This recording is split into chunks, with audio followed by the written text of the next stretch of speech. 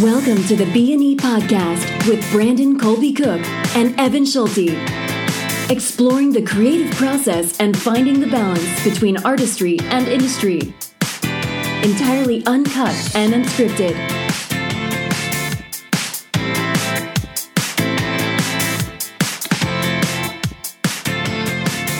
Wowzer, did we have a hell of a talk before this podcast started.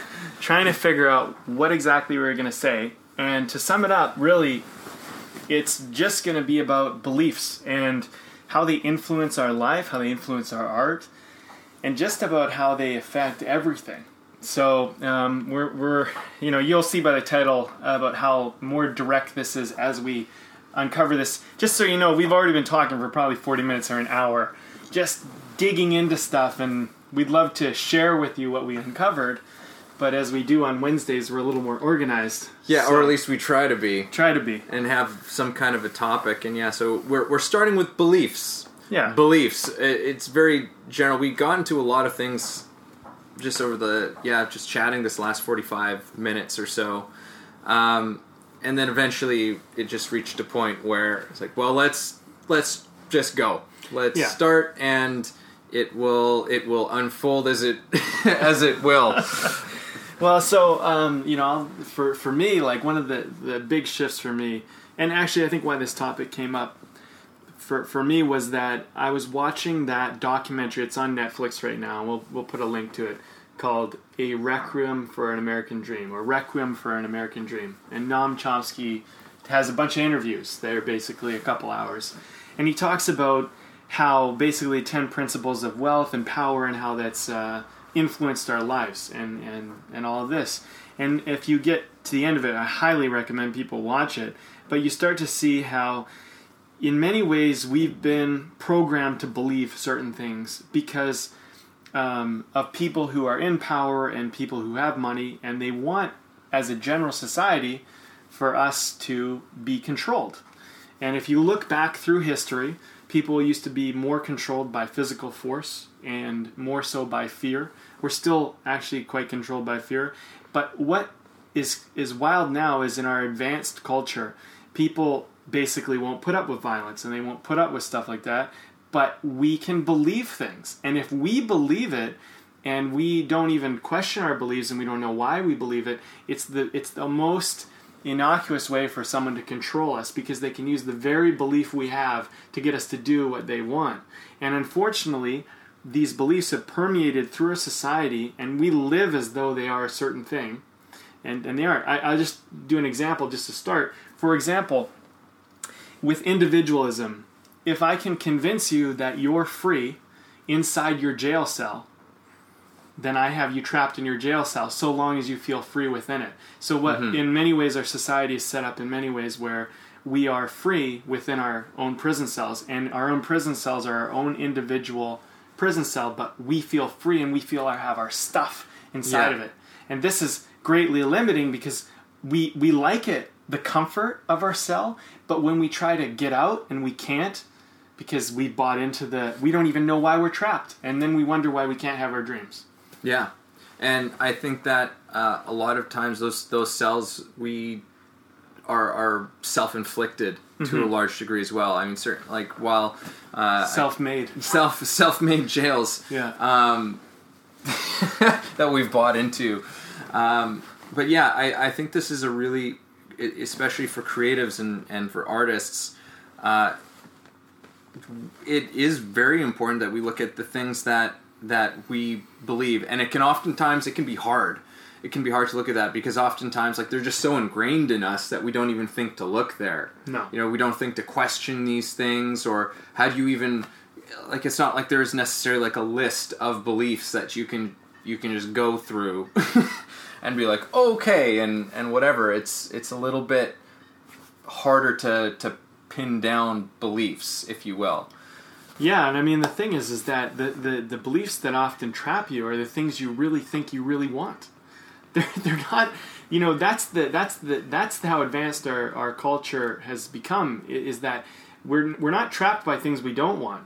We're trapped by the things we do want. So, or we think that we want. Or we think we want. Yeah, or we're taught to believe we should want. Yes. And you might not actually want that stuff, but you never question it because you're kind of indoctrinated into this, into this model. And and I think what ends up happening is, in a way, by getting people to have an ego, by getting them to be self-defined and individual, and to say, I'm different than this person. I am unique, and I'm special, and I'm whatever, and I need to look out for me. In many ways, that model of thinking is the very thing that kind of separates people from each other. And in a way, like, people throughout history have advanced because of the help of other people.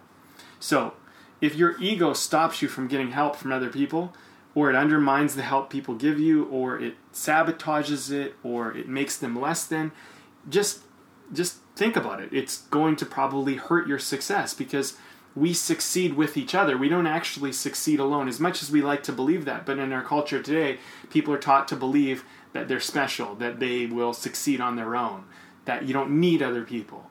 And, technology supports in many ways our belief. Okay, well, I have my iPhone, my iPad, my whatever smartphone. It doesn't have to be all Apple. Gets the rap for this, but basically we have our own apartments, our own house, our own stuff, and all of this becomes kind of defining us, and we don't realize that, like, this is our cell in many ways. The things that are ours. Now, I'm not saying it's a problem to have your own stuff.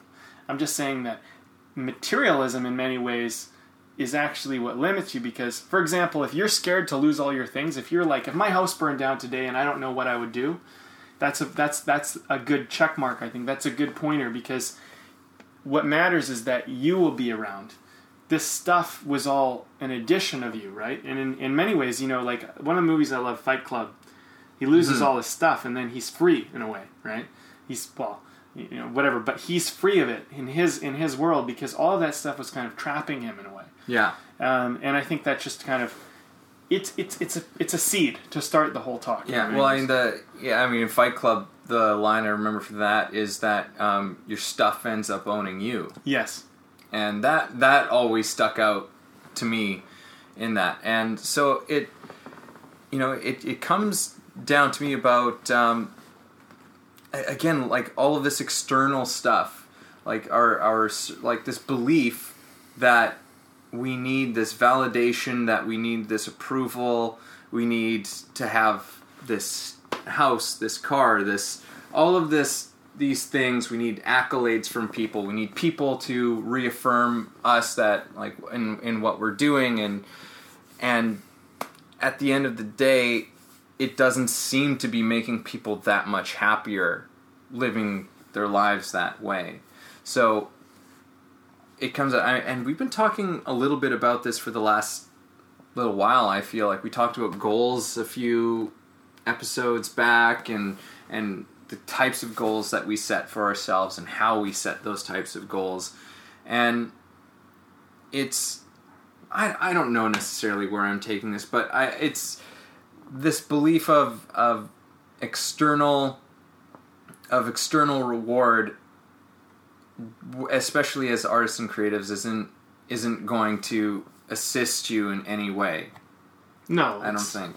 No, you were talking a little bit earlier in our pre-talk about fighting, right? And I think that what ends up happening is we want these things so bad, we're willing to fight for them, and then we basically create a life of fighting. We create a life of, I gotta fight for this, I gotta fight for that, and your life becomes a fight, right? And Tony Robbins and actually some other personal growth talkers speak about this, but he'll mention about, like, how do you see your life? Your life. Life is a stage. Life is a playground. Life is a dungeon. Life is whatever. So the way you frame your life is the way you'll live it. And so in a lot of ways, if you say, well, I don't really like doing this thing, but I need to do it. I need to do this thing so I can get this, so I'll be happy. Well, if you don't like to do it, and you're doing it because you're like, I have to do this to get the thing I do want, your experience of your life, the way you're going to live your life it's going to kind of suck, right? Whereas we don't realize that we can enjoy everything we do. It really doesn't matter what we do. Like, you could be mowing the lawn, and you could be totally happy, or you could be taken out of the trash and be totally happy.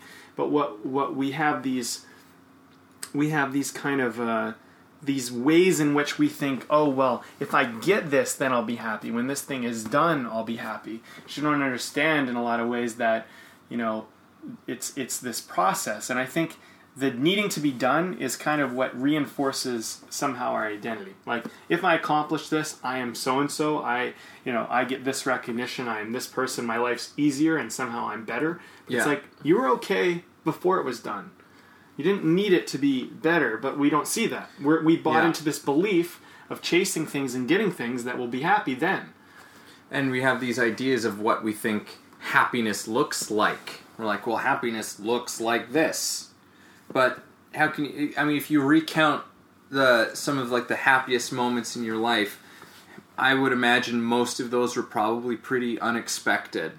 It was the result of a presence of where you were and what was happening. Mm-hmm. But then we go back to our lives and we continue this pursuit. It's like, okay, I've got to move ahead. I've got to get the edge on this, on like the people who are coming up next with me, and I've got to find my way to maneuver and this and that and whatever and fight, mm-hmm. And fight for, and it makes you just question the whole damn game. Mm-hmm. Like, the whole game, it makes you question. It's like, is that fight making you happy? Mm-hmm. Is fighting making you happy? And I think that this is what we're talking about. Like, not just as artists, but as people. Like, isn't that really what this is all about? Aren't we all really just trying to be happy in our lives, doing the things that we love to do? Mm-hmm. So for me, it's like, the first place to begin is if there's a place in your life that you're unhappy, there's a belief there that is causing that. Yeah, that's great. I mean, that's exactly what I think we're getting at here is how, you have these beliefs. If there's anything you believe you're unhappy about, that's a belief you want to look at. And I think also, when you say, I need to do this thing to be happy, that's something you want to check as well, because you don't need it to be happy. You might really, really enjoy playing golf, and you like doing it, but you don't need golf to be happy. You don't need golf to be in a state of joy. You might want to do it, but I think where it becomes a problem is when there's something else you want in your life, but you're like, well, I'm going to go watch TV because... I need to feel good right now. You know what? It's been a really hard day or whatever. I need to watch TV so I feel relaxed. But it's like, you don't need to, so and I think this is our other point we're getting into, how beliefs create sometimes distractions. It's like, there's nothing wrong with watching television, but if watching television is a distraction from something else, then it is kind of becoming a problem, because now you're just basically creating avoidance strategies. Yeah, well, it's like, and that becomes an abuse of its own. Like, there's alcohol abuse, there's drug abuse, and they are all to a degree to escape your own reality, mm-hmm. because you find your own reality to be dissatisfying. And and the thing is that if you want to actually find some real happiness, I mean, this is... I can't say that I've figured all of this out, but, in terms of the direction I think that, like, for myself I need to go in my life, and that people will begin to start heading in this direction. I think people are actually heading in this direction, but the more...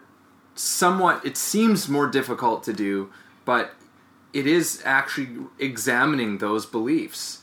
But distraction is just so much easier and so much more readily available. I mean, you flip something on, you don't have to think. Whereas looking at your beliefs that are not making you happy, which make you actually really take a look at your life, that is a scary thing to do, mm-hmm. for us. Where it's a terrifying thing for us to do, which... I mean, that's maybe something that I would like people to try and shift their beliefs around right, like, today, is that, like, that isn't a scary thing to do. Yeah. Well, and I think, like just for example, this podcast, I mean, people probably would listen to it for different reasons. I mean, some people listen to it for, maybe some entertainment, maybe they like our personalities or whatever and whatever. Some people are looking at it maybe for personal growth, and then there's a whole variety of other variations of that. But I think in this podcast, I mean, I think what we're talking about is kind of a call to action for personal growth. It's kind of a, and I think as you and I talk about it, we'll take away and do this ourselves. But if your whole life is a distraction, I think it's good to start with a question. If your whole life is a distraction, then what life have you lived? And I think that if that lands with you in any way, you got to look at it and go, okay, well, I don't want my whole life to be a distraction. So then you can start to identify, where am I distracted? Where do I let myself get distracted? And, I personally am someone who's been an advocate my whole life for really believing that, we need to have dreams and we need to take action towards them, and we need to be relentless, and we also need to be unapologetic about it. But I also have found that the world really likes to tell you that dreamers are fools and dreamers, are silly and that, and that we're out of reality when we dream. And I don't buy that, because I think that if we knew what reality really was, we'd realize it was so simple and almost kind of quite boring. Like, it's like reality is simple things like, there's gravity. Like, I'm stuck to the ground here on Earth. Like, that's your reality. But, like, your reality about, can somebody, who came from, like, the suburbs, or from, like, came from, the ghetto, can they succeed and become something big? And can they become the president of the United States or whatever? You know what I mean? Like, to say that that's not in reality is you're not connecting reality. That is out of reality. That statement is a belief that is out of reality, because yes, it is possible. The way in which it's possible might be more difficult than from someone who came from a privileged family. Yes, but difficulty doesn't factor into reality. That's not. Those aren't the same things. And I think that. Like, someone who is audacious enough to dream understands that reality and difficulty are not synonymous with each other. So these are why I think beliefs have a big problem in our lives, because we're taught to believe certain things that we're taught are reality, and they're just not. Yeah. This thing is more difficult. This thing isn't. Yeah, it's the stories that we tell ourselves about our own lives, and yeah, the effects that can have on our lives is extraordinarily profound, which is why it's so important to take a look at them. And I think that the reason why we don't want to look at our beliefs, these things, is that we're afraid that it's somehow going to say something about us, that it's it's going to make us feel like we're garbage, or that it's going to affirm some of our deepest fears about ourselves, that we maybe allow ourselves at brief moments to think about. And that's not what this is about.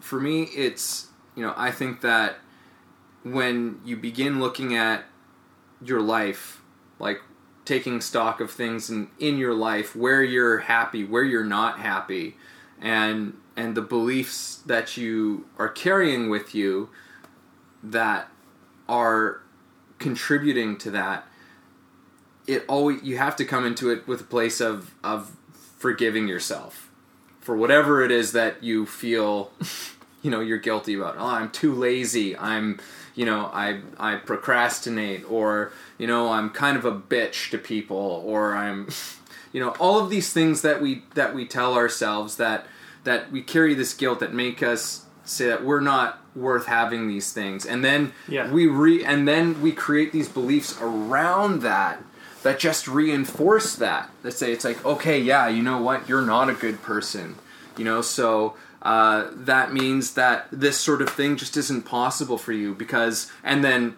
that because list turns it into something completely different.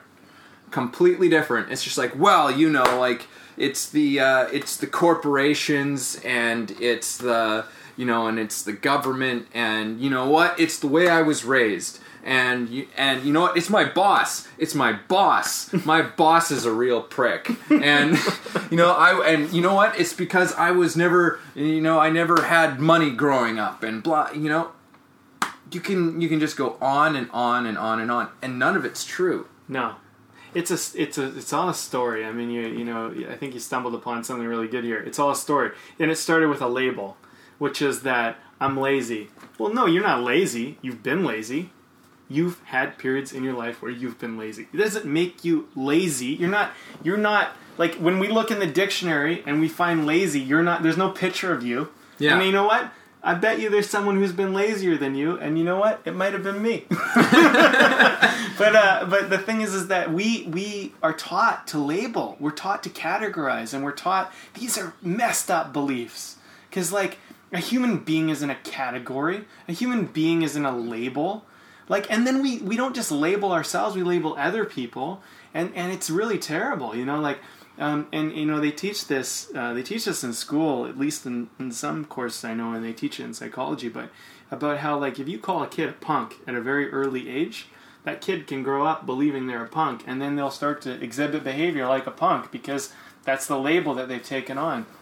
And I think what's really, really important for us is, like, one of our foundational or fundamental belief flaws is that we allow labeling in our culture, and labeling is it's fine if you want to call that a teacup, or you want to call that a coffee cup, and you want to call this other thing a mug and whatever, and there's these labels for these inanimate objects so that we can simply describe them and understand what each other mean. Yeah. But if I describe you as you're the lazy guy, that is a huge problem now, because now I've literally limited your entire identity into this.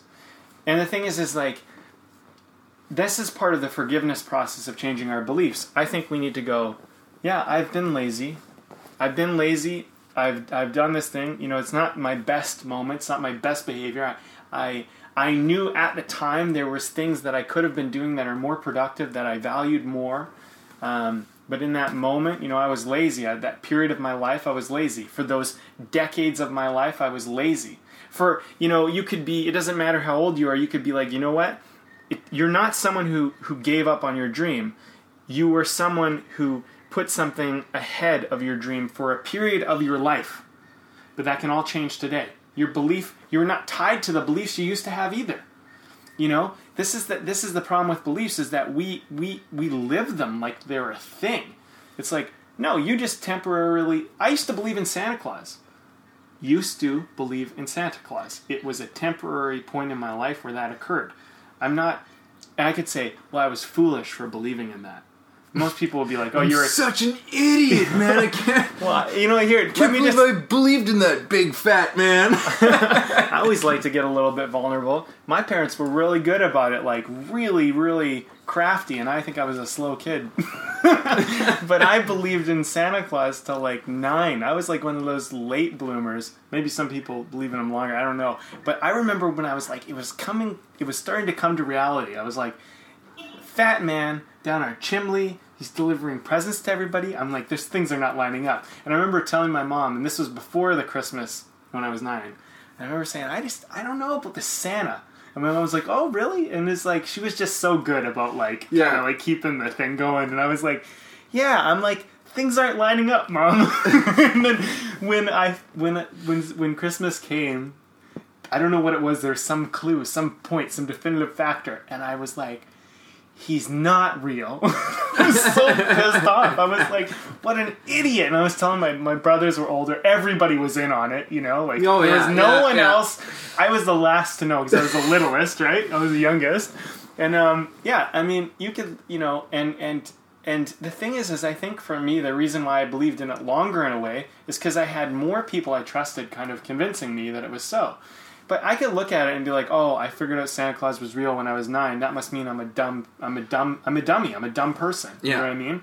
But the thing is like, it might have been dumb. People could say that or whatever. But period. Now it's over. It's done. I'm a new person. I've learned and grown from it. This is the problem with our beliefs. I think we have a belief at one point, and then you have a belief out of a belief, and then we carry that on into our life and somehow define ourselves by it. Yeah, I mean, because you can create new beliefs. Mm-hmm. You don't have to continue on with that belief, but the first thing is that you have to know that you carry that belief with you. And it's not a problem that you believed it either. Like, it's not a problem that you believed in something and you change your mind about it. That's, it's like, for example, you might have, here, let's go extreme. You might have been racist for a period of your life, and you might start to realize, hey, like, I don't know if that's a good quality. I don't want to admit that I was once racist. You have to forgive yourself for that and say, you know what, for a period in your life, that made sense. And if someone else is racist, don't make them bad about it or sexist or whatever. For whatever reason, that doesn't make them a bad person, because if their belief changed and you met them and you never knew about it, you wouldn't think they're a bad person. So beliefs, they don't lock us into something forever. No. Mm-hmm. No, I think that's a really important point. And this whole, we've all heard the expression before. Oh, most people, I'm sure, have heard the expression. We're all human beings in training. Yeah, that's a good one, right? Like, it's like, but it's true. It's so, like, we were born to no necessarily will of our own, as far as we know. Yeah. Right? But, like, to this reality, it's like we were born. We were thrown into this world. People did the best they could to raise us. And then, we started to venture off, like, as we went into school and whatever, being out in the world on our own, right? To some level. And just having experiences. I mean, that's the actual reality of what our lives have been. We were born, we were thrown into the world, we've had experiences. The rest is all how we decide to frame that to others and to ourselves. But that's completely to our own making.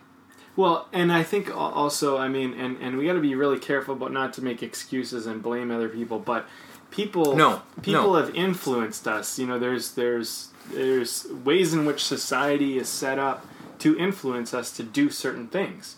And, we chose to take that on. We didn't have to choose to take it on, but basically also you have to remember that, we've all been filtered and given information that is skewed from, like, day one. So wherever you grew up, some people maybe came from, they had maybe really affluent parents and great mentors around and stuff like that. And they had, in many ways, they had a bit of an advantage in the sense that they weren't locked into these beliefs that are being pushed on, or that are, like, kind of almost backwards thinking, right? But for the most part, for most of us, we have to overcome the limiting beliefs our parents had, the limiting beliefs people around us had, our teachers had, things like that. And it's not to make them wrong for having those limiting beliefs, but understanding that they came from their own set of limiting beliefs from their teachers and parents and whatever. And what, it's funny because, there's, like, the doomsday people. It's like, oh, the world's getting worse. It's going to hell in a handbag. And when people say it, I'm like, actually, no. If you actually look at the statistics of the world and the way that we're actually interacting, in many ways, we're getting way, way better. We're getting way more intelligent. We're evolving past so much. People are way more accepting in many ways. But in other ways, because of the technology of our culture and the comfort of it, in many ways we're regressing because we're becoming more individual, because we don't have to rely on each other anymore. If you look at our parents, in many ways, and our grandparents, they had to rely on each other a little more because, for most communities and most societies, you kind of had to. But now people kind of don't have to as much anymore. You can get your education through the computer. You don't need other people so much. So you think. Yeah, there's a degree to which there's the personal, social interaction where you had to be more face-to-face with people all the time.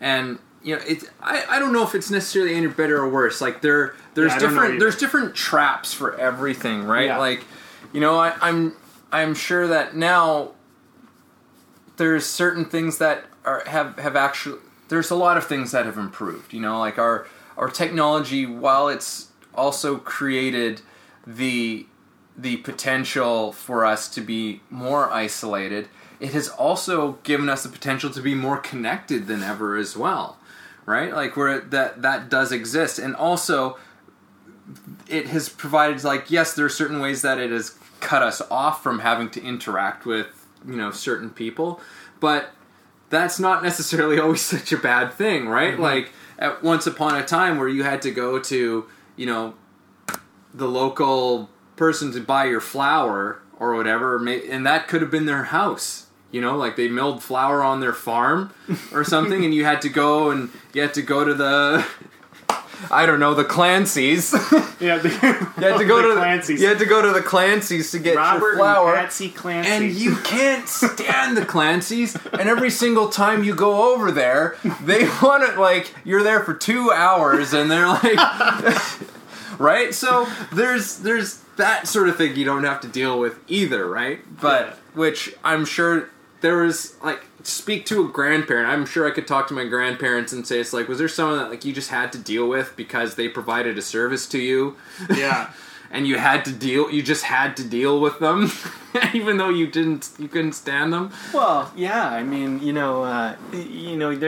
pluses and minuses to it all. I think, that's the thing, the convenience and availability and all that stuff has created certain things that have been really good, and in certain ways we don't have to interact as much anymore. So in certain ways it's created certain individualisms that create kind of a negative part of our belief. But I think what we also want to remember too is that there are people in the world who benefit from people believing a certain way. Like, for example, in school. If you believe that if you break rules and you don't get good grades, that your life is doomed, that you will, you'll be a failure in life. And, so if you believe this, then the teachers have a lot of control over you and they have a lot of power. But if you are someone that goes, you know what, these grades are just a letter on paper and they don't really matter. And in fact, I realize that I like education and I like what I'm learning, but I don't need your certificate to succeed in the world. If you realize that, and you also realize that the rules are arbitrary, that some of them actually don't make sense, and you're willing to challenge, you're not going to be very good for their system because you're not going to just listen, and they're not going to have a lot of power and authority over you. So you have to remember that certain people want you to believe certain things because then they'll be able to benefit off of that. And when you're dealing with the masses, a mass of people, and you're not dealing with individuals. And this is kind of why I'm going to get to this in a second, why I think things should change more from teacher to mentorship. Mm-hmm. Maybe they should actually go back to mentorship because I think things were more mentorship in the beginning. But the problem with teaching is teaching's been abused in a certain way because now we got, you cram 30, 35 students into a classroom. The teachers get 1 hour or 1 hour and 15 minutes or whatever to deal with these students. Just how many minutes can you give to each student if they're all crammed in this class, right? So now you don't know them personally. Now, what are the students you're going to like the most? You're going to like the ones that are listening to you, that are following, that are doing the work. You're not going to like the ones that aren't doing the work, that whatever, it's going to be more difficult. So now, basically, you have a thing where they want you to believe, fall in line. Yeah. Why can't you just be like everybody else, Brandon? I know, like that one teacher who told me, like, yeah, just do what everyone else is doing. Because for him, that was the easiest thing, right? He doesn't realize the detrimental effect that has on my belief system as a kid, but he just wants me to do what everyone else is doing because he wants the easy way. So for him, dealing with me was, if Brandon, my difficult student, does everything everyone else does and just follows the pack, then he's not trouble for me anymore. So basically he creates a follower. Now, what's the problem with that? Well, let's just say that I'm not as advanced as the other kids. Whatever, we might be the same age, but maybe I'm not getting it. Or math or whatever the heck we were studying was not my best subject. I'm better at drama and I'm better at the craft things, whatever. Yeah. So now I'm at the back of the pack in this class. Well, basically what ends up happening is a kid that's not proficient in a certain area now starts learning lessons and starts getting belief systems bred into them that are basically things that are not good for their future. Whereas like what you'd probably really want to happen is you go, okay, well, this kid's struggling. These kids have it taken care of. So I'm going to spend a little more time and go like, what's not working for you? What's the issue here? You know, well, I don't really like math, or I don't really see what the point is. And then they go, oh, okay, well, let's talk about that. You know, like, this, here's some things like, why do you think you're studying math, or blah, blah, blah. And all of a sudden, they're helping you, right? But we have a system in many ways where it's set up like, I can't deal with all these kids. So, and I don't even think the teacher's like, I don't think he's a bad person. But I think for him in that moment, in that time of his life, he was just like, I just want this to be easy. I'm stressed out. I got too many kids to deal with, and I don't know what to do. Yeah. Whereas, like, if we go back to mentorship, if we went to that model, you would have, kids would be mentored. And even if you had, say, what do you take the best kid in each subject, and then that kid becomes a mentor for a group of other kids or something, or get parents to help out, or get whatever, so that kids are getting actual one-on-one, and my point is that there's many reasons why people want us to conform. They want us to believe certain things, and unfortunately those conforming beliefs are very often the very things that stop us from having our dreams and stop us from having what we want. Absolutely. Yeah. I think that's why, the world of coaching, like personal coaching has been blowing up. Yeah. Like becoming huge. It's the new mentorship. Yeah. People, like, there's something that people didn't get at a deep fundamental level, which is kind of a sad thing. It's just like, here's all of these, like, for the most part in the Western world, we all got an education, like, we went through the school system and we're walking out of it and being like, I don't know. Yeah. I don't know about so much of this, about any of this.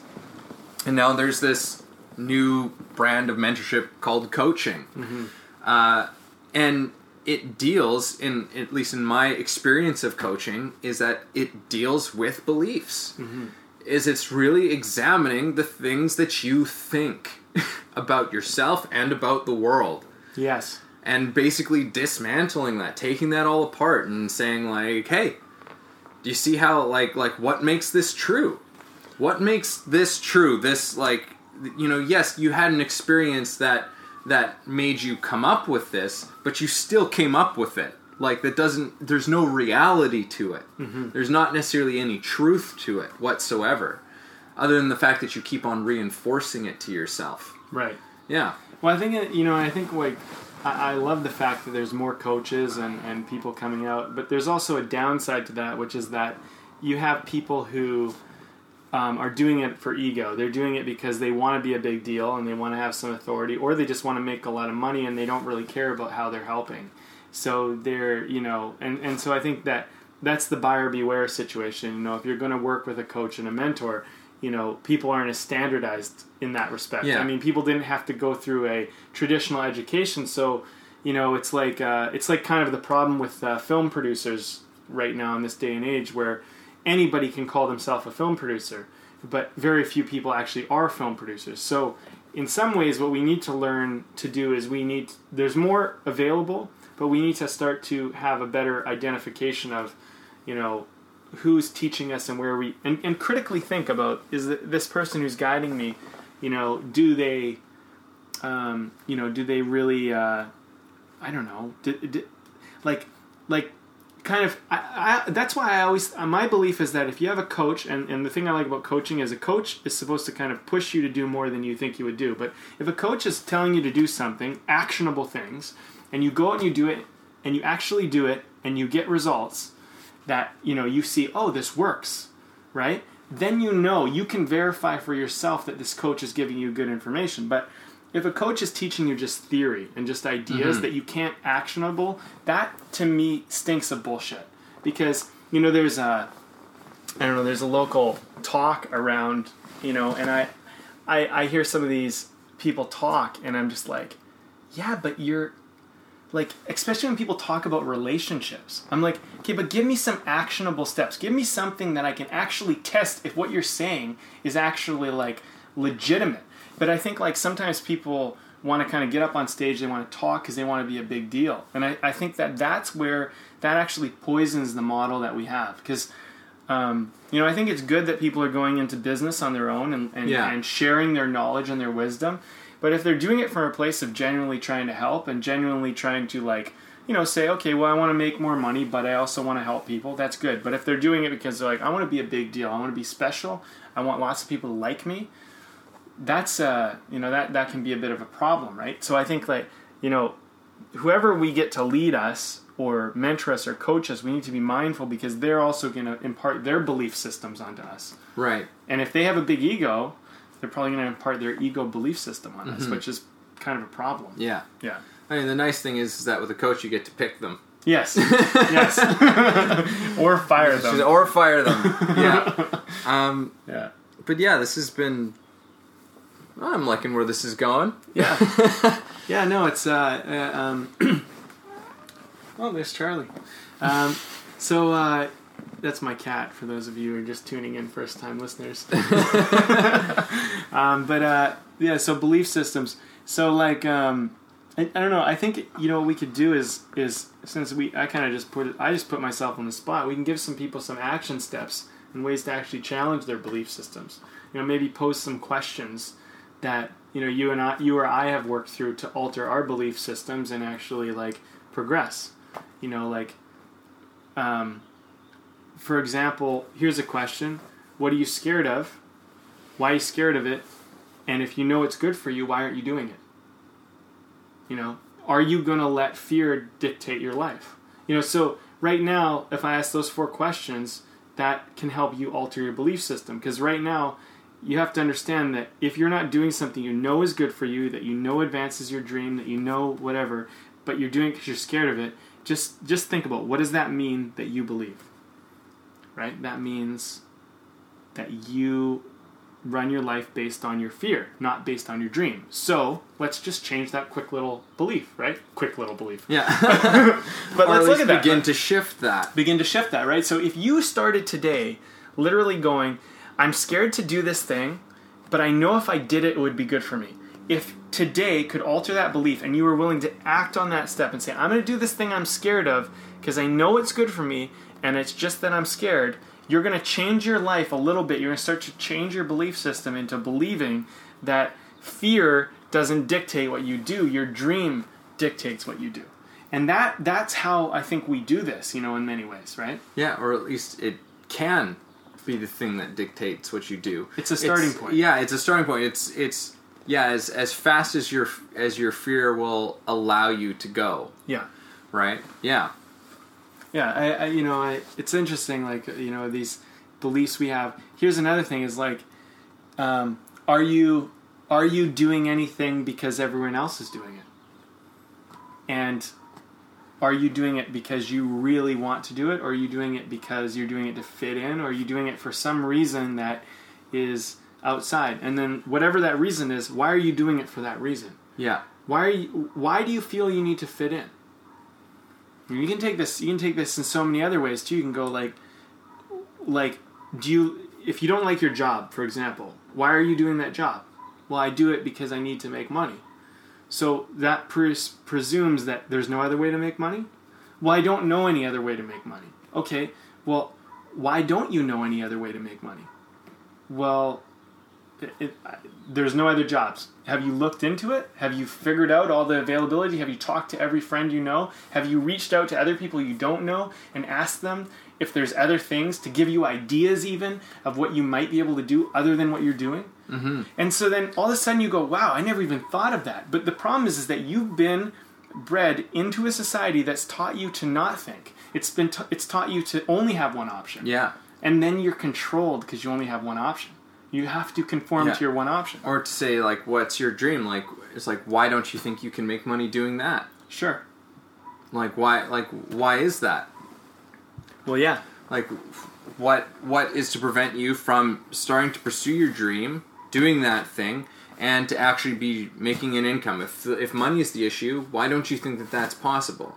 And and that's so important. I mean, if that's your dream, and if you ever plan on pursuing that dream at some point, you got to you got to know how to do that. Not only know how to do that, but you need to know that that's actually possible on an actual on that belief level that say it's like, no, that is possible for me to actually do this and make a living doing that, right? But there's never going to be necessarily an ideal situation for that to happen.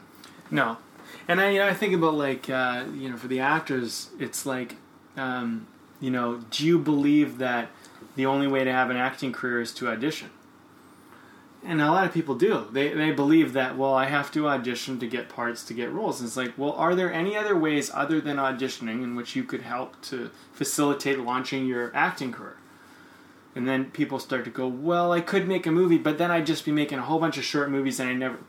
So there's a belief problem, right? There's an issue. You believe that if you go out and start making films that, it'll be a really long time before you start making money. Or if you write a script, it'll never...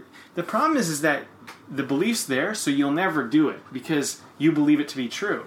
And it's not to say that there isn't some validity to it, but the problem is that where did you get that belief from? Did you get it from actually doing it and actually investigating everybody, or did you get it because it's kind of hearsay? You know what I mean? And I think a lot of people have these beliefs that are kind of just common hearsay beliefs. Yeah, it's something that's not even from an actual experience. It's just like it's been told, it's been passed from one person to the next, and next thing you know, it's, purple monkey dishwasher. Purple monkey dishwasher? Purple monkey dishwasher. It's like telephone tag? Well, little Simpsons shout out there. I missed that reference. I should have Simpsons. Oh, that's a classic one too. But it was telephone. Telephone tag. It was telephone. It was like... Oh, yeah, that's a really great point. I mean, is that a lot of our beliefs are based on telephone tag. They're based on the fact that someone stated a belief, or someone observed a belief and then decided, yeah, this is how the world works. And so, now we share our belief. We share this belief. No one's really lived it. No one's talking to anybody with any experience of it. And even if you say, well, I looked at the statistics. The statistics are this. So now your belief is that you are what the statistics are. And I think when we start talking about dreams, we're obviously not talking about statistics.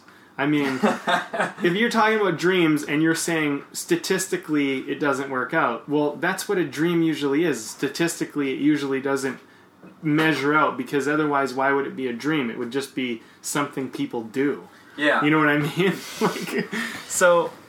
And these are things, they're like so they're inside of us and we don't even realize they're there. And it makes us uncomfortable. Mm-hmm. It is. It's not comfortable things to do. We're not and I think that's only because we're not in the practice of doing it. No. Nobody really taught us to do this kind of stuff on our own. To say like, oh hey, like this thing that you believe that's like making your life kind of difficult. Why don't we take a look at that? Right? Like let's figure some of this. Like we don't do that. No. It's in a bit of a different realm, I guess, of education. But I think it's something that everybody should learn to do and learn to embrace doing that, because it doesn't have to be that painful. Mm-hmm. It's in my experience of having my beliefs challenged and at least being made to have a look at them, is that it's usually actually a really, like, it does require an energy. I'm not quite sure exactly what kind of energy that is, but I won't say that it's difficult to do, because there's something so extraordinarily exciting about it. So exciting about when something comes your way, a question is posed to you, or a piece of wisdom is imparted upon you, and it just makes your whole perception on a belief that you carried, whether you knew about it or not, and it makes you completely flip that thing around. It's one of the most exciting things to ever happen to you. Yeah. So I don't even be fearful of it. Like, I know these questions, like there's resistance to it. I know there's resistance to it when someone starts like throwing these things up at you and saying, it's like, okay, well, like, why aren't you doing that? Okay, you're afraid. Well, what, why, like, you go into that and you're like, ugh, and it's all, it's all a bunch of nonsense. Just know that your resistance to it is nonsense. Mm-hmm. That voice that doesn't want to go there, as we've talked about to great length on here, is just that ego voice. Yeah. That is basically made up a lot of those beliefs, right? As part of its defense strategy against the world, right? It's like, okay, we believe this, and we believe this, and we believe this, and that's going to keep us nicely tucked away in our cell. That's the other thing, is like, it makes sense that you don't want to leave the cell because you're safe in the cell. It's like if you ever do any research on prisoners, when they have been in a cell for a real long time, they often don't really want to leave. They want to kind of stay because there's a consistency to it. There's a safety to it. And also, like, you're kind of protected from the outside world in your cell. At least you feel that way. Mm-hmm. And how you feel might as well be reality in a lot of ways, because as long as your reality is never challenged, feeling safe feels a lot better than being in reality and realizing, hey, maybe I'm not actually safe. So in some ways, we want to maintain our own ignorance. So that's why I think we have resistance. Right? Absolutely. There's this. There's a great old. I think it's like an old fable or something about this group of people who lived underground. These people who lived underground for like generations, and one day, someone finally ventured out to the surface of the earth, to the light, and and the grass and the trees, and they came back down and told everybody that this was out there, and nobody wanted to go.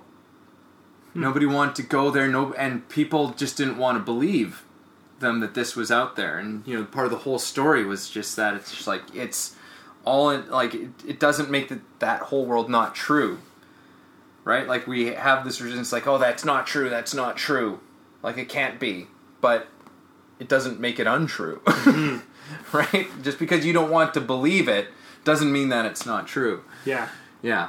Yeah, well, and, I think about this thing is that with beliefs, it's, if you take on a belief that's different from what you have, why wouldn't you do that? I mean, you might have to challenge, well, what would that mean if I accept this belief, if I realize that the belief I've been living has been limiting me and actually causing me unhappiness and really destroying certain things like relationships and whatever in my life, what's the alternative? Well, in some ways, you might go, well, I might lose friends, I might not fit in, I might realize that I'm not a good person, quote unquote, whatever.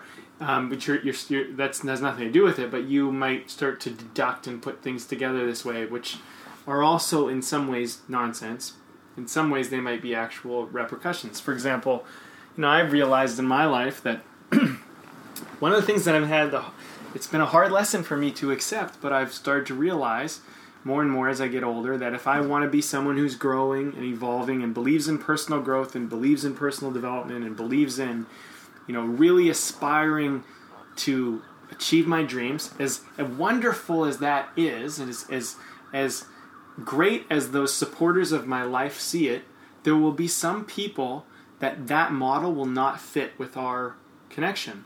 And I've realized that it's a sad moment, because I realize, wow, there's some people who are not going to be at the end of this journey with me.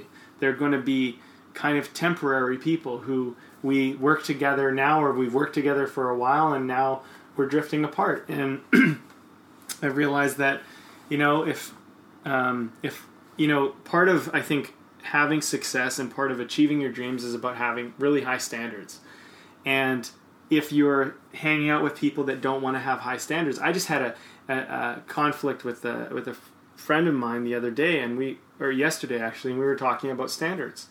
And they said, you have such high standards and values, and I really respect that about you, but they just didn't want to do that. And they're like, I could see why it's good, but they didn't want to do it. And I was like, and we kind of had a really emotional moment, and we were like, we both kind of were realizing, we might not really be the same kind of friends we've always been, because for a period in our life we aligned quite well, but You know, and it's not like anybody's wrong, and that was the beauty of it. At the end of the conversation, it was like just kind of having a hug and like, you know, and connecting and being like, you know, it's been a great run of like, you know, and who knows, maybe we still will be friends, but I think this is the scary part about growth and evolution is that I don't want to be alone. I want to have friends for my whole life. But the other thing too is they say the most important thing about a friend is that they align with your values.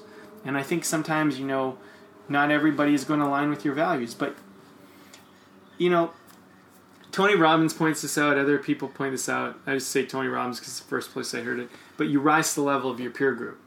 And I think in most cases, most people who are around me, I want to be the bar that they rise to. And when I get around people, I want to push myself to be around people who I have to raise the bar to. But if people don't want to raise the bar, if they want me to lower my standards for them, it's not going to happen. I won't do it. It's just, it goes against my integrity. It goes against everything. And this person, essentially, this is part of why this conversation occurred, is they wanted me to lower my standards. Mm-hmm. And I said, no, I'm not okay with that.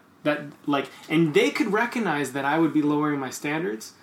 And they recognized the value in having high standards. And I said, do you see the problem? Yeah. And they understood. They said, I get it. And the thing is that would only build resentment on your part too, right? So it was a very interesting conversation. My point is though that, you know, like part of my belief system when I was younger was like, oh well, if I have really high standards, I'll be alone.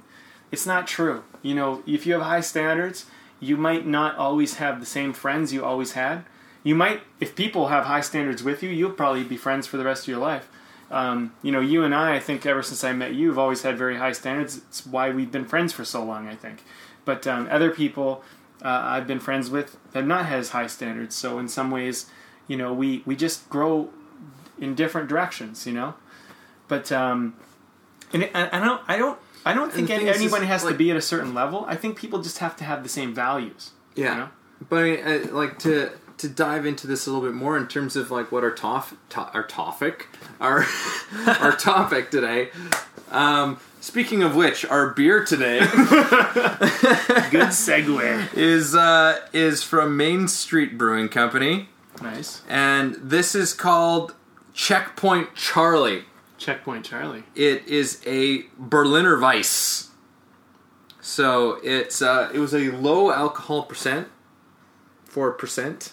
On this bad boy, but it's kind of tart and wheat ale-ish, but pretty, I had a sip of it before I came in and I was like, ooh, that's just kind of goes down real easy.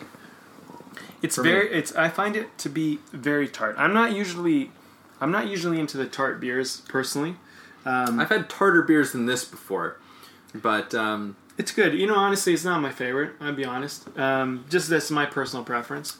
But I do like it. I mean, I'm on my second glass of it. I'm enjoying it. It's not like you wouldn't necessarily go back to it. But it's not my favorite. But you know, I really do like a lot of the beers at Main Street Brewery. But I think, you know, if you like the tart beer, if that's what you like, and I mean that's the thing about all this stuff. You know, is like it. I'm not saying by any means it's a bad beer. It's for, you know, it's a good beer, and you don't believe it's a bad beer. I don't believe it's a bad beer. You just believe that it's not to your personal taste. It's not my personal preference. But I want to be honest too. Because important. I do enjoy a lot of what we have, and you know, as we try beers that are out of our comfort zones, and I mean, one day I might really like this beer. You know what I mean? And I don't want to. I don't like to be negative about anything. But, you know, I didn't like IPAs. You know, when we started this podcast, IPAs were like, I was like, no IPAs. But as we started doing more beers, I started to enjoy IPAs more. And I've actually found that I'm like, I'm kind of into IPAs now. So, you know, so I think it's all about where you're at. But my tastes change. Yeah, taste People change. grow, as we've been discussing. Mm-hmm. And to get back into it. Mm-hmm. So to touch on it, like, this is the perfect example of like how we form, you know, because we form beliefs so quickly, you know, like we create a story around something so fast, And like with this story with your friend, what happened, and you know, you could, you know, like, especially like anybody who's had any sort of similar thing with a friend or someone who, you know, you've been close with for a while, and maybe you drift apart or something, and you know, you could easily make that about so many things. Yeah. You know, you will, like, we automatically, it is almost an automatic response. We make these things mean something to us, you know, as a way of trying to understand it. There's nothing necessarily wrong with that, but I think that what we've been talking about is being very conscious about the decisions we are making as far as our beliefs go. Because you can make this like, oh, this, you know, this friendship fell apart. It means that, you know, I'm someone who's not willing to compromise for somebody, and that means that I'm a selfish person, and you know, and blah blah blah. And again, and now you've created this whole offshoot. Or, you know, you could create a different belief system, because the thing is, like, it really doesn't mean anything. No. It actually doesn't mean anything. It's just like, you know, okay, well, maybe this is just like we're heading in separate directions, and you know, well, maybe I'll see, maybe you don't. There's no hard feelings, but regardless of what happens, right? That would be sort of the most neutral way you could almost look at it. But very often we start formulating these things in the background. You know, of it means this or it means that, and it means that they think this of me, and it means that I think this of me, right? And to let that go unchecked can be a very detrimental thing. Yeah, I agree. And you know, it's not, friend is such a general term. Like, I think that when you say the word friend, everybody thinks everyone knows what each other mean. But I think, like, friendship is, there's such a wide range of friends you can have. You know, you can talk about best friend, true friend, close friend, acquaintance. You know, there's all these variations. So with this person, BFFs. It's BFFs. I like it. Throw it in.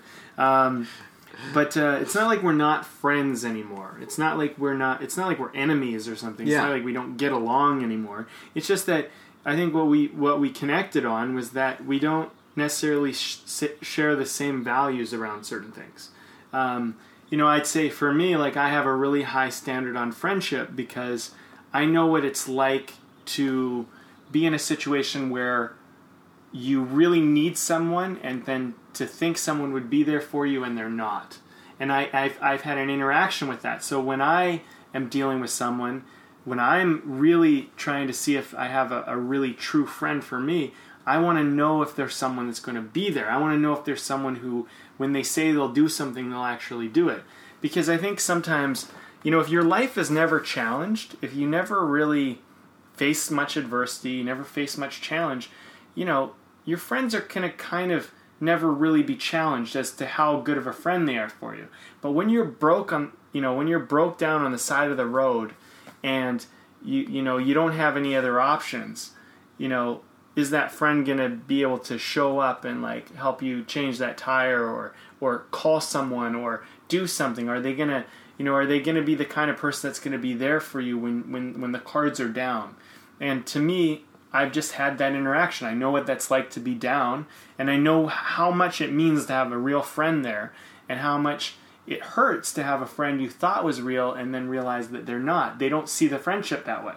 And it doesn't make them a bad person. It just means that I didn't ever check to see what kind of friendship we had, right? Mm-hmm. So to me, I'm friends with both people, but you know, there's only so many people only so many you can count on your hand that, you know, like, well, if times are tough, or if I really ever need someone, or this is the person that I want to build that really closeness with, they're the people who are probably going to show up for you, right? That's just something I value. Mm-hmm. You know, and for this person, I mean, they can recognize, hey, that's valuable. But then what does it take to be that kind of friend? You know, there's you know, you might not be so blasé about, like, say, if you're going to do something or not. You know what I mean? Like, and I think that it's hard. Like, when you uphold people to a standard, they have to decide whether they want to live at that standard or not. You know what I mean? I personally like it when people hold me to a standard. When they say, when they actually raise the bar for me to be better, I like that. When people are like, I don't care, doesn't matter to me anyway. To me, I actually kind of see that as a bit of a negative, because it's like, well, why don't you care? And maybe you haven't had the life experience where it would matter yet. You know what I mean? And it doesn't make you a bad person that you haven't. But where it comes down to me is like it's one thing if I break down on the side of the road, will you be there for me? And I say, yes, I will. But what really matters is that when it happens, I will. That's what really matters. Because people can talk all day about what they want, but will they really do it when it matters? And if you never face any adversity in your life and you never challenge your friends, and you'll never know until it happens, and then you'll find out. But then it's too late. What you want to do is you want to start finding out now. Like, for example, you said Thursday we would hang out, and then Thursday came around and you said, I don't feel like it. Right? So that's fine. That's great. But here's the thing. For me, you said you would do something. I was counting on that, and then you decided when the moment came you didn't feel like it. So this is how I'm relating to our friendship. For me, it tells me that when you don't feel like doing something, you won't do it. So when you give me your word, you mean one thing, but it depends on, really what you're telling me is it depends on how you feel. So my friend can go, I see that, and I get that, and I go, and I want to be that kind of friend that it's regardless how I feel, I'll do what I say. Or you say, well, it doesn't really matter, like people just do this. And then I could say, okay, well, I don't want to build friendships where people just do what they feel. I want to build friendships where people say they do what they'll say. So it's a different standard. But then this person goes, well, I don't want to live on that standard. You go, okay, great, no problem. We're still friends. It's not like we're not going to hang out anymore. But now I know where we stand.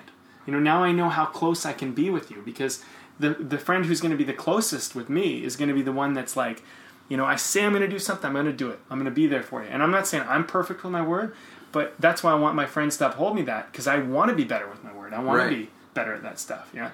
Yeah. So, and it's a belief system, because, part of my belief system could be, well, if I have too high standards, I'll be alone. No one will want to be my friend. That's a belief system I have to change. I had to change to some degree because, actually working with Kat on our personal session, when she pointed out to me, she said, because at one point I said, I'd rather be alone than live by this standard. And she said, yeah, but you're basically saying that it's either alone or this really low standard. She's like, don't you believe that people will want to live up to the high standard that you want? And I was like, well, that's interesting. Because if I want to live on a high standard, and I have good reasons for wanting to live on a high standard, there's probably other people out there who want that too. It's like, all we need to do is find each other. And I need to stop filling my space with people with lower standards because I'm scared to be alone. It was a really good shift moment for me. You know what I mean? Yeah. Yeah, and it's funny because as you're talking there, I'm like, and, because there's a flip side to it too, right? There's probably people who are like, you know what? Like, I don't want to be a person who, like, is, like, gonna feel like I'm letting you down if, I'm not in, like, the mood to, like hang out, and somebody who's going to, just, like, be okay with that, right? Like, it's like just a different thing. It's not necessarily any better or worse per se, right? But it's dependent upon who you are. Yeah. Right? Within your own integrity, right? Like, for someone, like, there could be two perfect friends who are just like, that's cool, right? Where it's like, oh, hey, listen, I know you said we were going to hang out, but I'm just like, I'm just kind of having like a day where I just want to chill, be by myself. And they'll be like, hey, no worries, like, that's great, I'll go and do my own thing. Yeah, right? They're understanding. And like, it's like, and it doesn't make you a not understanding person, but like, that's like, it's just like what you want from a friend is different. Right? Yeah. Where what that person wants from a friend is different from what you want, right? And that doesn't necessarily make it any better or worse. Yeah. Just to play devil's advocate on this scenario. I think that's a great point. I mean, for me, I look at it, and maybe this didn't come across clear, but I look at it a little differently. I look at, like, there are some people where I look at it, I go, I guess it's where I'm a little bit more flexible, where it's kind of like we don't know each other that well. We're kind of becoming friends, and I'm going to allow them to be however they're going to be. You know what I mean? Like if they say like, hey, I just feel like relaxing instead or whatever, and it's kind of a last minute thing.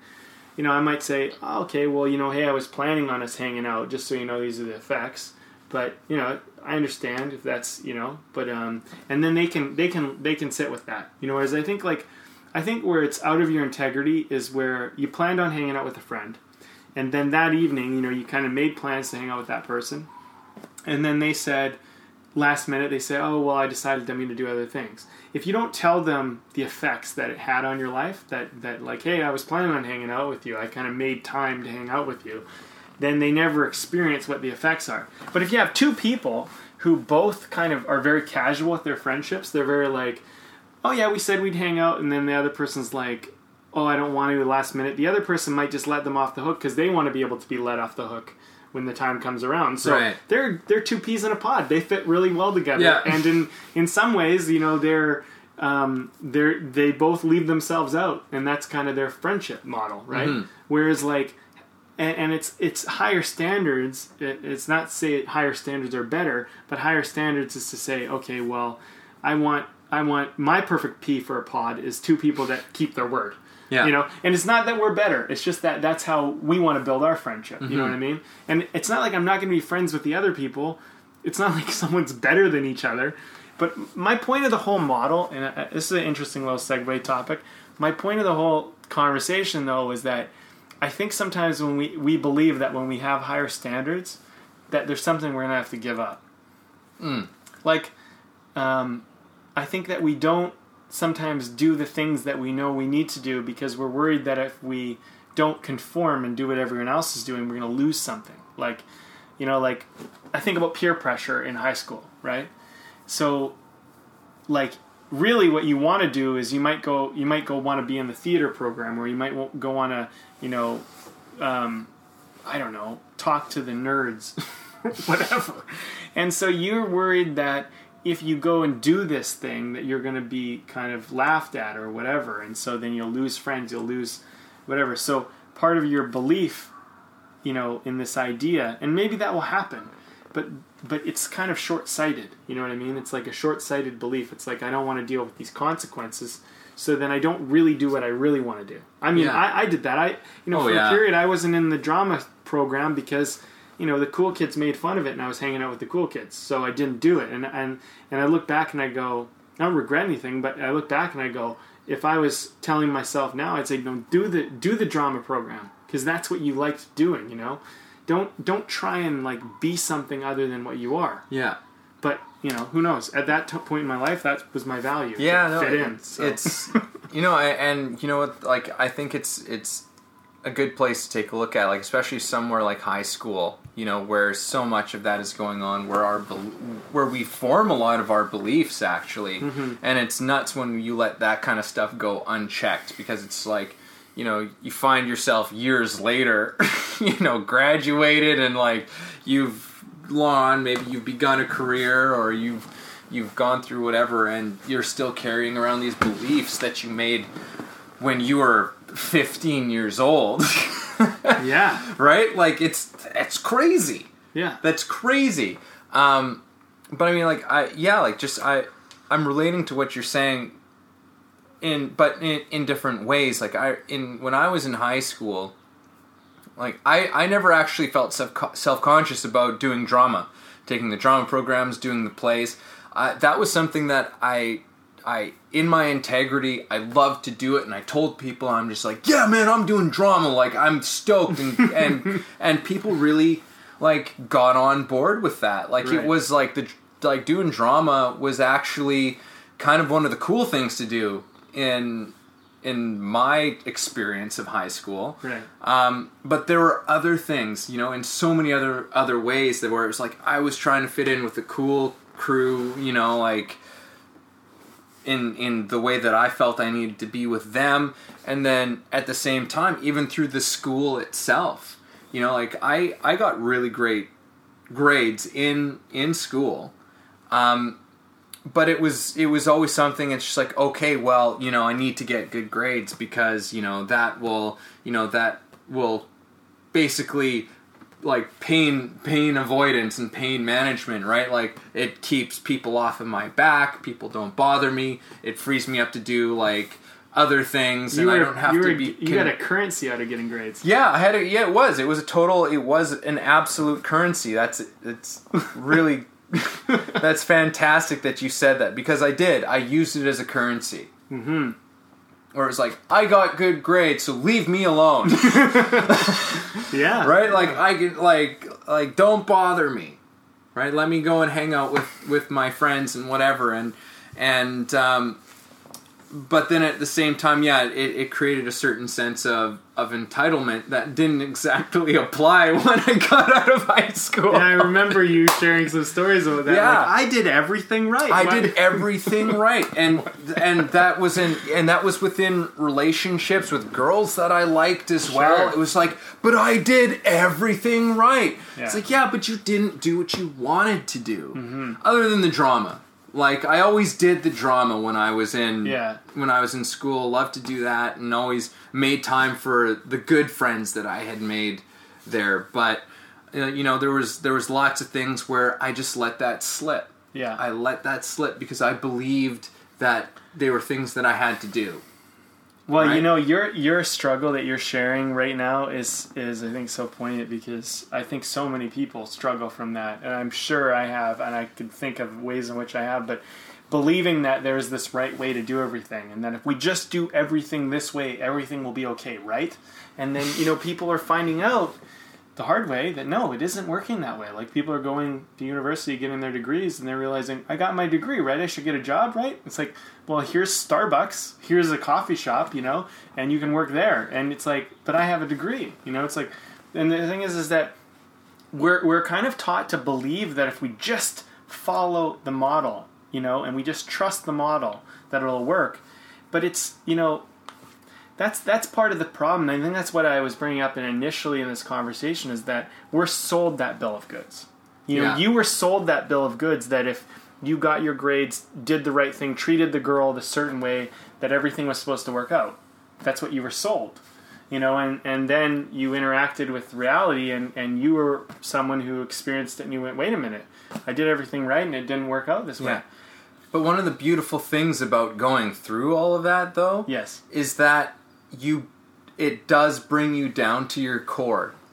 Right. Or at least a certain element of your core. It's like, okay, I've been doing everything that I thought I was supposed to do. I did everything right. I did everything as I was told to. I did everything as I was supposed to. And this is what's happened. Right? And so, it's not working for me on one level or another. Either, you know, because there are the people who, you know, if you're talking about the educational system, you know, they get out of school with their degree and they can't find a job, or maybe they do find a job, but now they're actually doing the job, and they go, I hate this, because you didn't stop to think about spending the rest of your life doing this thing. Yeah. And now you're like, I can't say. So, like, it comes up at some point or another, you know, where we talk so much about integrity, about being authentic and living in your truth. Mm-hmm.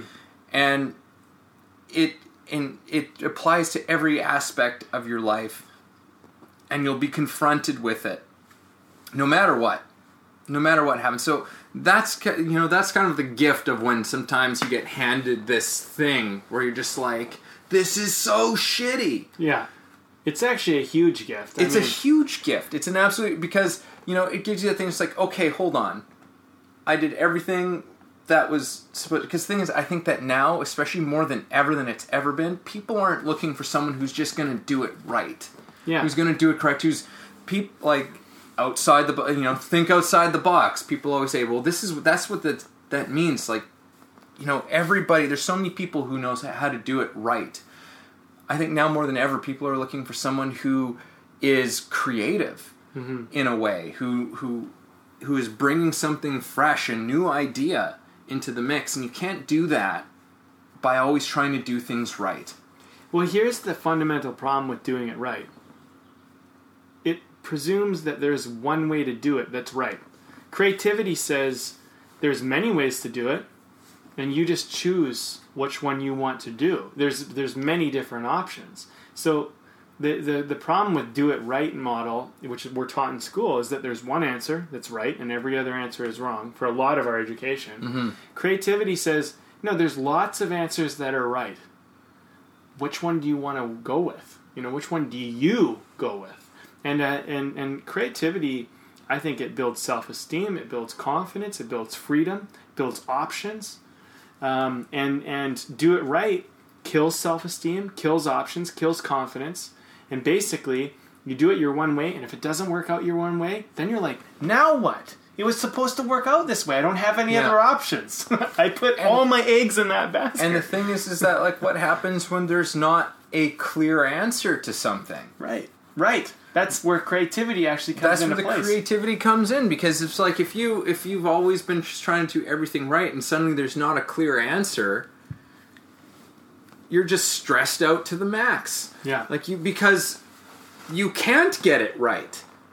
It's actually impossible for you to get it right. Like you're going into unknown territory. That's where where creativity comes from. It comes from an unknown territory, but that's how breakthroughs are made. That's how we come up with new ideas and bring new things into the world, is through that process. And sometimes it means falling flat on your face. But don't believe that makes you bad, that makes you stupid, that makes you incapable. It doesn't. It actually just says that you're a daring person who's willing to try it. Yeah. Yeah, I really think we need to be mindful of our beliefs when we do believe that there's one right way, that there's some answer, and like anything that's like a one-size-fits-all model, I think that's when we really need to question it, because that's probably really limiting us. I think, what would be good, and I really would think education models kind of need to move this way, whereas we're taught and we start to adopt the belief, and it's really critical thinking, it's that there's many ways to do the same thing. There's many ways to go about getting the same goal that you want, and there isn't one path to follow.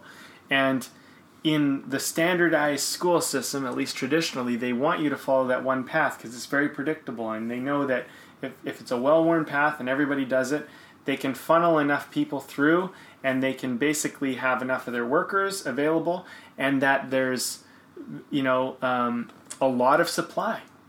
And that's what industry wants. It wants a lot of supply. So let's supply the world with workers.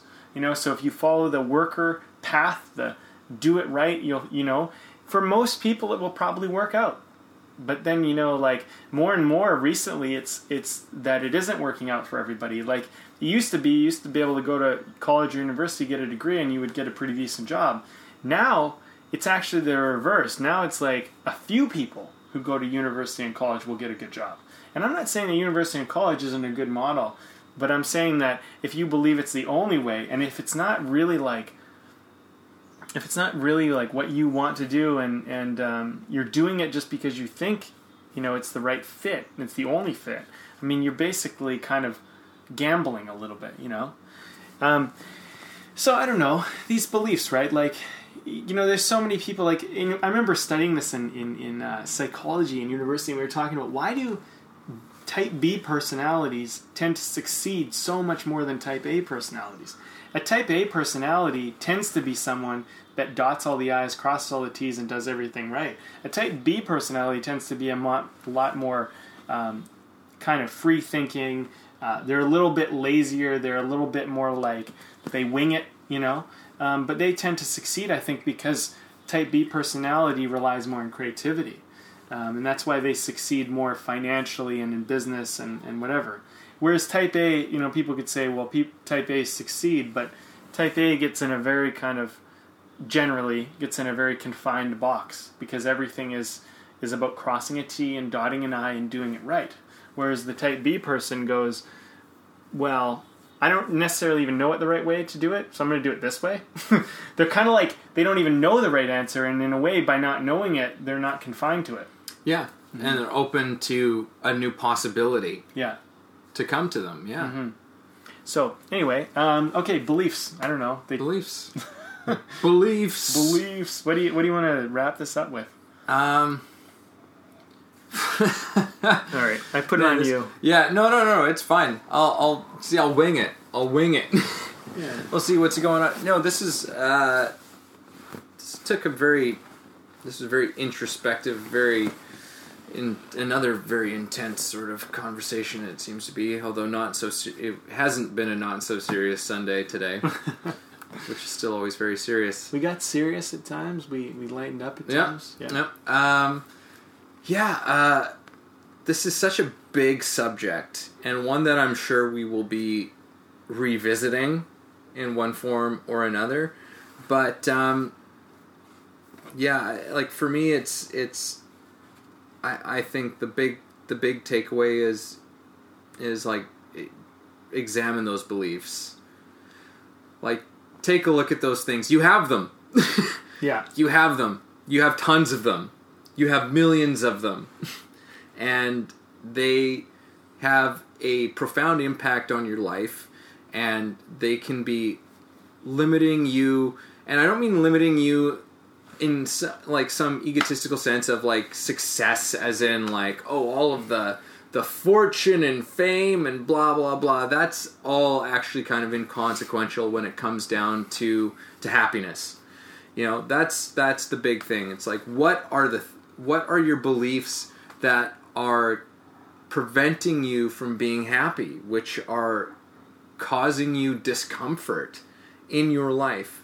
And whenever you come up against one of those, so it's like, okay, what is this about? Why is this making me unhappy? Okay, all right, so this is making me happy because of this. What is my belief surrounding this that might be making me unhappy? And then just take a little bit to investigate into that. It's worth it. It's worth doing. It doesn't have to be like. It doesn't have to be a scary thing. In fact, it's, as I said earlier, it's an extraordinarily enthralling and exciting thing to engage in when you make the decision to really engage with it and say, it's like, oh, okay, why do I think that? And know that it doesn't actually really mean anything about you. You know, we talked about that today as well, and I think that's also really important. It's like, it doesn't mean anything about you. Like, that's, like, somewhere along the way, that happened. You formed this belief. You didn't know better at the time. But now this is about learning yourself better, getting to know yourself better, and being able to make more conscious, productive, and joyful decisions for your life moving forward. That's good. I was going to start off the same way. I was going to say challenge your beliefs. But, this wasn't something we necessarily really talked about per se, but I think that, if you're going to change your beliefs, I think what you want to start with is accepting that you don't know everything you think you know. Because the moment you know something, you've kind of like put that in its own little box, and you're like, okay, I know that, and I'm just going to rely on that. But there's a lot of stuff that you might not know, and if you believe you know it, now you're building your beliefs upon a pillar of something you don't actually know. So you kind of need to go back, and what I did was I just said, okay, I don't really know anything for sure. And it was scary, because you go, well, I don't know anything. I don't know if this person's my friend. I don't know anything. I don't know if this is all just a dream I'm in. I don't know anything. And I questioned everything. And it was a kind of a scary place to be in, because I was almost in kind of almost a spiral in a way, like kind of going, whoa, where am I? But it was a really important step, because I started to realize that I don't need to know stuff to be okay. And I think that we have a lot of beliefs because they create security and a sense, or a false sense of security and a false sense of safety for us, but they create that feeling of safety and security. So what I'm saying is, when you're challenging your beliefs, like, just first start with like going, okay, maybe I don't know this thing for sure. and then start from there, and then go, well, like, you know, and get curious about it, and like venture into it. And it might feel like you're moving backwards at first, but I think ultimately you will free yourself. And I think that your beliefs are what stop you often from being as creative as you could be, because I think being really creative is about having options. It's about freedom. It's about not being tied so much to so many things. I think beliefs can get us so restricted, you know? So I think by releasing some of those beliefs temporarily, you can at least start to explore your creative freedom, and then you might discover, oh, wait, I still believe this, but actually this other thing I thought I believed, I don't. But right now, it's kind of like you can't tell up from down, because there's probably so many beliefs in there that are things you think you know that you don't really know, that are actually holding you back. So you kind of got to let go of them all, and then choose the ones you want to believe in again, but choose them not because your parents told them or your teacher told them, but because you find a value in yourself to believe them. So that's what I'd leave everybody with. Beautiful. And I did. And he did. Well, until next time, this is the B&E Podcast. Have a good one. That was our show for today. Thanks a lot for listening and being a part of this. If you enjoyed our conversation, please subscribe and share with your friends and family, or you can learn more and message us at www.thebndpodcast.com. Oh, and make sure to leave a comment and rate us on iTunes. That will really help us out a lot. It definitely will. Thanks.